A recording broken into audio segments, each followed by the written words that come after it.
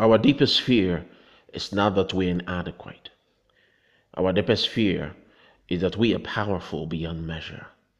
It is our light, not our darkness, that most frightens us.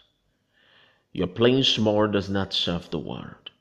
There is nothing enlightening about shrinking so that others won't feel insecure around you. We are all meant to shine as children do. It's not just in some of us, it's in everyone. And as we let our own light shine, we unconsciously give other people permission to do the same. As we are liberated from our own fears, our presence automatically liberates others. That quote was from a movie called Coach Carter. The worst form of self-sabotage is when you consistently hold back from going full throttle because you thought that it might arouse the wrath of your boss who is insecure. There are those who are actually afraid that if they give everything it takes, they might actually succeed. They fear the attention success will bring. They fear they may not be able to sustain it. They fear it might attract enemies. They would rather hold up, in the backside of the hills than come to the limelight. They are afraid of their own light. David was anointed king while he was in the backside of the desert. But his journey to the throne began when he unleashed his expertise on Goliath, and then he won for himself a kingly enemy.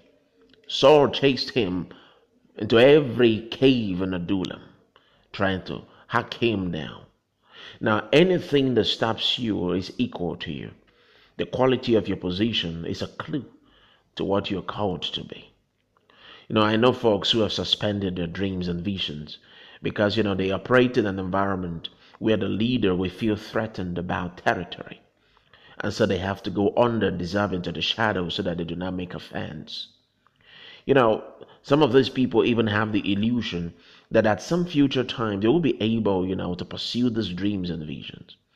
Even if that were possible, you cannot store energy. What you do not use, you will lose. At 50, even if your ideas are still fresh and your mind is still nimble, your body may not be quite so. You see, unused energy will dissipate. They don't store up into the future. Whatever you could not use yesterday, you will lose today. If you think that going all 30 years will hurt the ego of those who are around you, the truth is you will hurt them even more by playing small.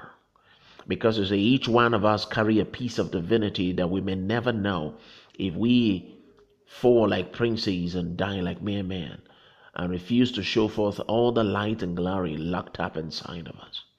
The world suffers for it. Humanity will lose a history never had. Sometimes people won't agree. Yes.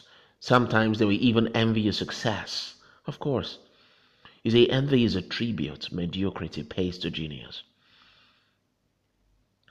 I knew a man once who waited till he was almost 60 before he struck out to pursue his vision. He had waited so long for permission from his superiors to go on to do what he wanted to do. They always told him to hold on and wait. Wait for God's time. Wait for the expected time. He waited until he couldn't wait anymore. You see, by now, when he struck out to start his vision, the trouble is that vision had become like a trembling flame in the wind. His soul was tired because his youth was spent. His voice was now like an echo. Within a few years, he passed on in his sleep. He passed on with books that were never written, enterprise that were never started, destinies never released, territories never taken. Don't let fear paralyze you. Embrace your light. Evolve. I'm a Bali.